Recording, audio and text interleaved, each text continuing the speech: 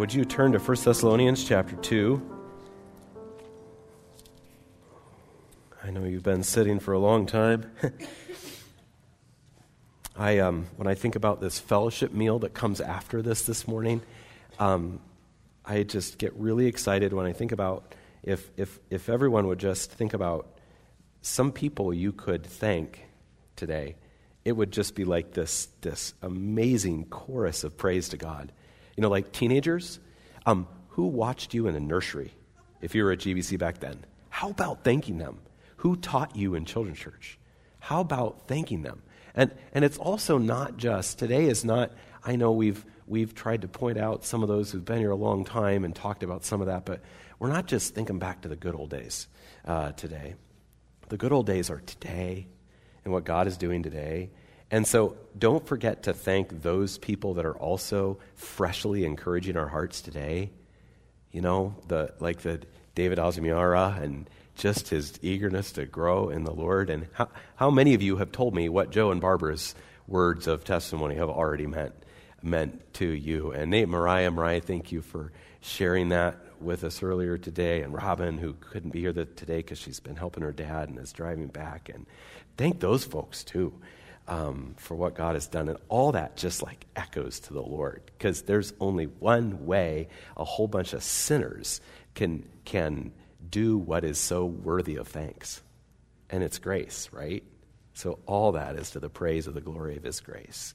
All right, 1 Thessalonians 2, and these verses at the end of this chapter that we come to now in our regular study are verses that have been, I think, probably since my late teen years when God was really leading me into pastoring. These have been very meaningful words. I could preach a little sermon to you today from these verses on a pastor's heart for his people, and I just know that if I try that, I won't emotionally make it through. I won't preach the sermon. I'm not afraid to cry in front of you. I just know I wouldn't make it. So I'm not going to focus on that, but these are verses that have been richly meaningful to me. 1 Thessalonians 2, verse 17, "But since we were torn away from you, brothers, for a short time, in person, not in heart, we endeavored the more eagerly and with great desire to see you face to face, because we wanted to come to you, I, Paul, again and again, but Satan hindered us. For what is our hope or joy or crown of boasting before our Lord Jesus at his coming? Is it not you?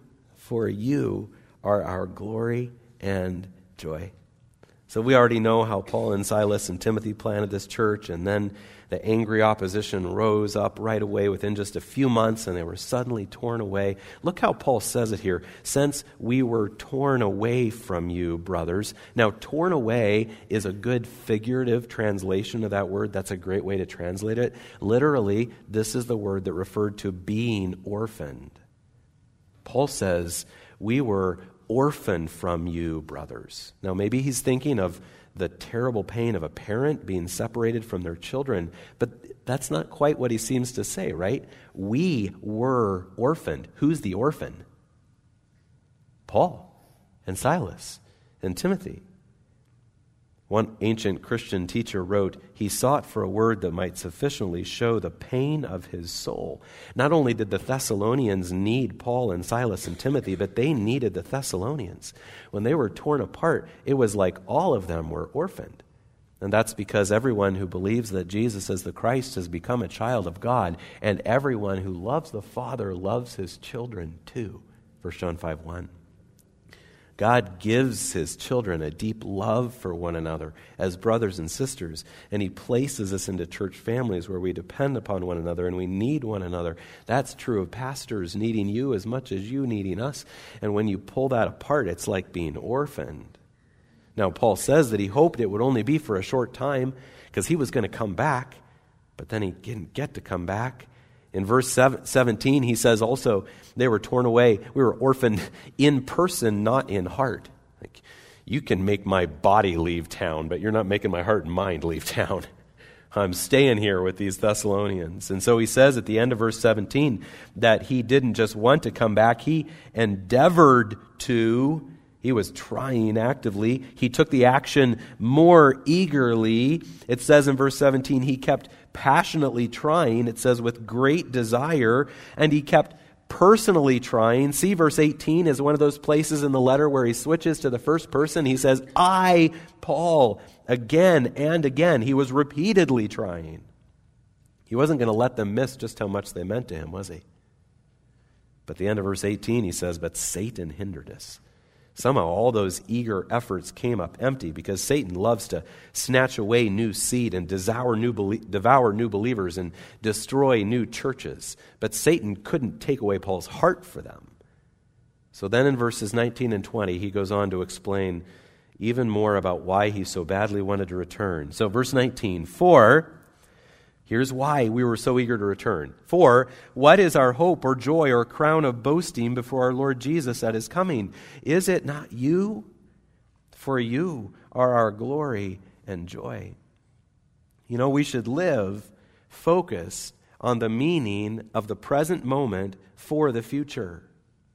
Don't focus on the present moment itself, but on the meaning of the present moment for eternity. And so Paul was thinking ahead to something that was going to happen at the second coming of Jesus. He uses a word at the end of verse 19 that refers to when Jesus arrives or when Jesus becomes present, because Jesus will come, Jesus will arrive, we will be in his presence. And so Paul asks us to consider what will be his hope or joy or crown of boasting when he's in the presence of Jesus someday. And that word "or" in between those things doesn't mean you have to pick. He's just, you could say it this way or you could say it this way. What is our hope or joy or crown of boasting? And then he asks, isn't it you? Now, we already read the verse. And some of you have read 1 Thessalonians 2 hundreds of times in your life. You know the answer. But remember, the Thessalonians heard this letter read out loud to them. And when Paul asked the question, they didn't know what he was going to say next. What is our hope or joy or crown of boasting? And they're waiting. And then when Paul gives his answer, I think in modern lingo, their first thought was probably, wait, what? Us? Yes, you. Verse 20. You are our glory and joy.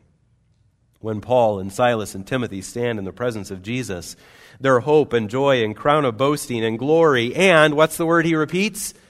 Joy will be the people whom they served with the gospel, the people whom they pastored, the brothers and sisters in Christ whom they loved. Now, part of what is happening here is that Paul is considering how he's going to know that he's been faithful to his calling as an apostle. And he's saying that the people will be the true evidence of his ministry. That's why he refers to the crown of boasting, which is that wreath given to victorious athletes. That's why he uses the word glory here. To say it just kind of roughly, his job performance as an apostle was going to be evaluated based on people, not building, not budgets, not fame, but people. They would be the prize that mattered when he gave account to Christ. So that idea is found here, the idea of Paul's faithfulness to his calling. But that's not all that's here, because he doesn't just talk about that crown of exaltation. He doesn't just talk about glory. He also talks about hope, and the word he repeats is the word joy. What will bring Paul joy when he stands in the presence of Jesus? What will bring you joy when you stand in the presence of Jesus? And he says to the Thessalonians, isn't it you? And then he says, yes, it is. Just in case they might say, no, it couldn't be me. Yes, it is. For you are our joy. And see, that's present tense, not just then, though that's true, but even right now. Now look, we understand that when we stand in the presence of Christ, our greatest joy will be Christ. We know that. The essence of heaven is God himself.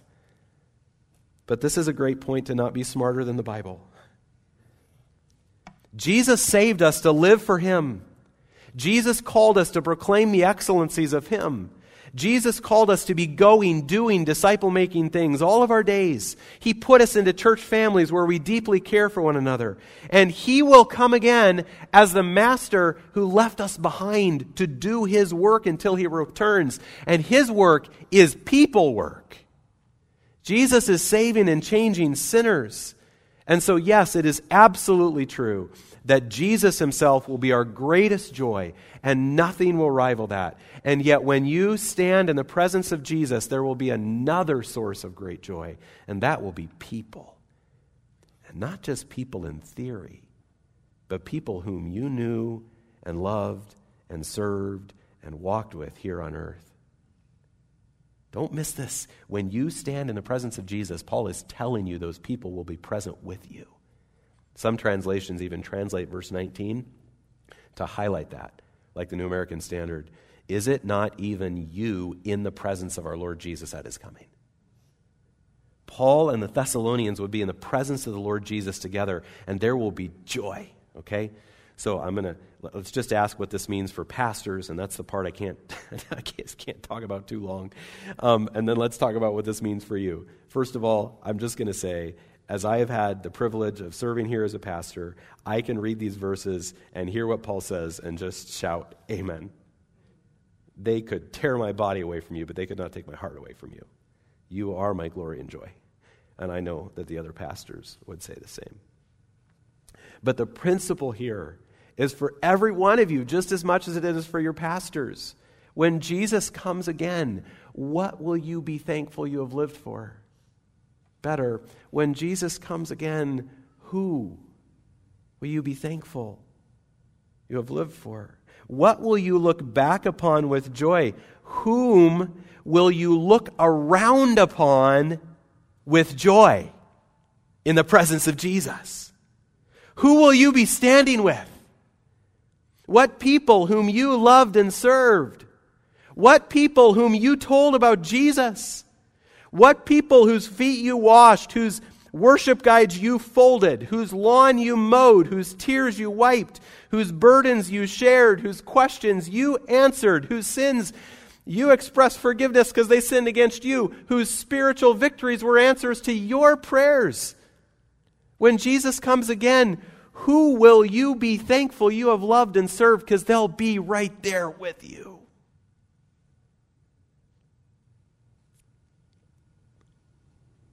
So I was pondering this week, why do we celebrate anniversaries? What's the difference between 20 and 19 and 21? You know, it's kind of arbitrary, right? Why do we do things like that? Maybe it's because we have a sense that we're so fleeting. God has set eternity in our hearts, and we know that this earthly life is just a vapor. And so when something good lasts for 10 or 20 or 30 or 50 years, we celebrate. It is worth celebrating when something good lasts in this broken world. And yet, if it's right to celebrate, I mean, in a sense, isn't it almost silly that we get excited about 20 years when we know we can live for things that are going to last forever? I don't think we're going to do 10-year anniversaries in heaven, because we're not going to be dying people. We're not going to be in a broken world. It's just going to continue. So if we would celebrate what lasts 20 years, how much more should we celebrate anything that will last into eternity?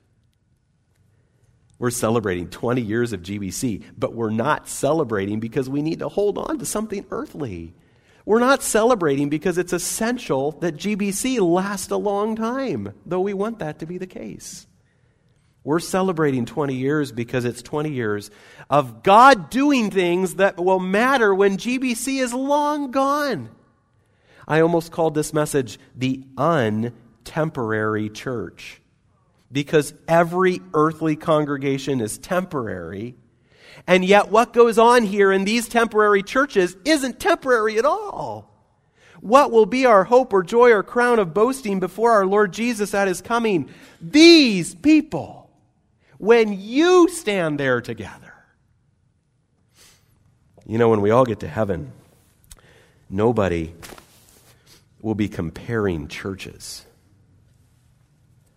We'll be thrilled by every brother and sister, no matter what church they came from. And yet, we will know those whom we walked with in our church family. And being in Jesus' presence with them will give us so much joy.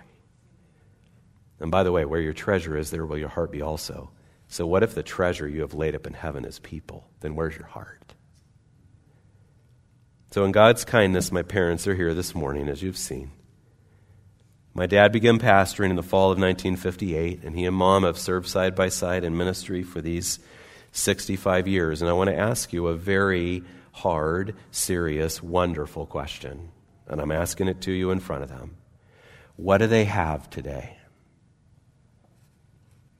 They've moved to Reno, Nevada.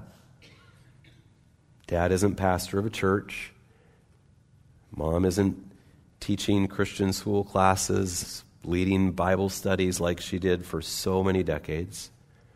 Now, there are church families that remain in several places where Dad pastored. But Mom and Dad aren't there. Those churches are pastored by other people. And many of the people in those churches don't know who Mom and Dad are.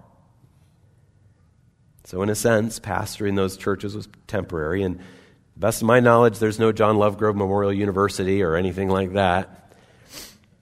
So I'm asking you, what do they have? Well, they have lots of wisdom. They still have lots to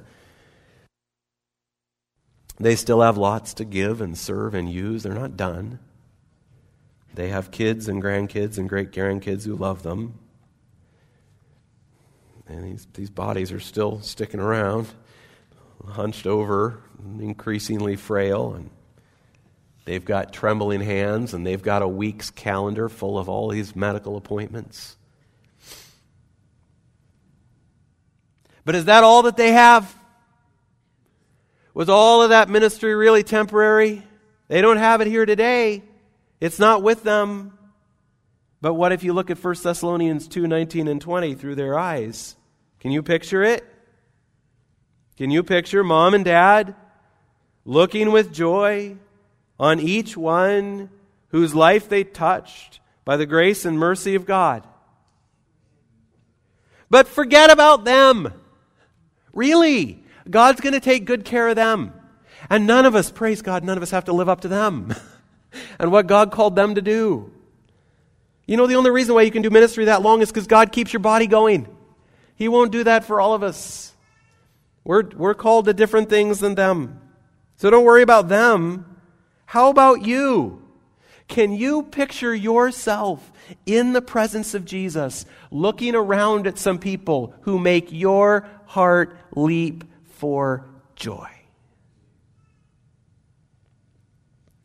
Every church is temporary, but it is not temporary. These are those with whom you will stand before Jesus someday with joy. As you look around today, you might see some things that you don't like very much. You see sinners. And I know as pastor, because sometimes people tell me, sometimes we look around at our church family and we say, yuck.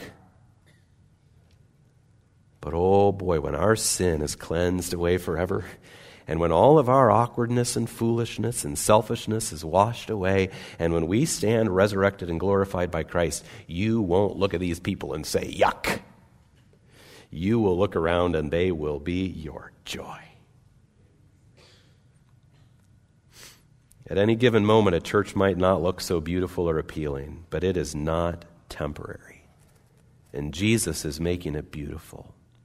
And He's doing that through us and our ministry to one another and our ministry of hope, like Dad said, out those doors to the world. And so, brothers and sisters, if God still has us here today, which appears to be the case, we're not done. We're not done investing in eternity. We're not done laying up treasure in heaven. Is World War III about to happen? I don't know. But we're not done. Here we are. Is California going to drive us all out? I don't know. But we're here today. Is next year's election going to drive us all insane? Probably. But we're not done. We're still here. Will our hearts beat on tomorrow? I don't know. But right now, today, we're not done. We look at the globe, we look at the nation, we look at the state, we look at the county, we look at the local issues. Yes, we've got to look at all those things. But don't fail to look at the people in here and out there, and then look ahead to when you stand in the presence of Jesus with them. Earlier you heard from my dear friend, Pastor Ron Perry. He pastors in Northern California, and many years ago, Ron said to me, "It's worth it for one person who will make your heart leap with joy when you stand before Jesus with them." So I know there are battles to be fought. I know a lot better than I used to know. I know there are political issues worthy of our attention. I know that California is a battleground, and I'm fighting with you in that. But as we fight those important battles, don't lose sight of the picture of you in the presence of our Lord Jesus with people whom you have influenced toward Christ. So when we leave this 20th anniversary Sunday, after you go thank all the different people who've been part of your joy in different ways, and we go home, a wonderful mindset for us all would be this: okay, Lord, we're apparently not done. So let's look around in our communities and in our church. Where is somebody I could share Christ with? It's worth it for one. Where is somebody I could pray for? Where's somebody I could serve? Where's somebody whose questions about the Bible I could answer? Where's somebody whose burdens I could bear? Focus on what the present moment could mean for eternity. Focus on people and what God might do through you in the lives of others. I want to finish by reading you a poem, a song that's very meaningful to me. It's actually by Joyful Noise, who wrote Not Unto Us, which we're going to sing in just a second. They wrote this also. This is a precious text for today. It's inspired by Jesus and the disciples on the road to Emmaus, Luke 24. So I'm going to start reading it myself to you. Jesus, I will walk with you, companion for the way, my constant friend and faithful guide beside me every day. Through times of winter, harsh and bare, through summer's gentle breeze, I'll walk with faith and hope and love, for Jesus walks with me. Jesus, I will walk with you, attentive to your voice in every written word you speak, and make my heart rejoice. Though now I walk an unseen road, in prayer I know your peace, and walk with persevering faith, for Jesus walks with me. Jesus, I will walk with you the way of victory. The stranglehold of sin is gone. Your blood has set me free. And though my sin is deep and dark, your Spirit's power will be my daily strength to walk with you. For Jesus walks with me. Would you read this last verse with me? Can we just do it out loud together? Jesus, I will walk with you, salvation's ancient way, where countless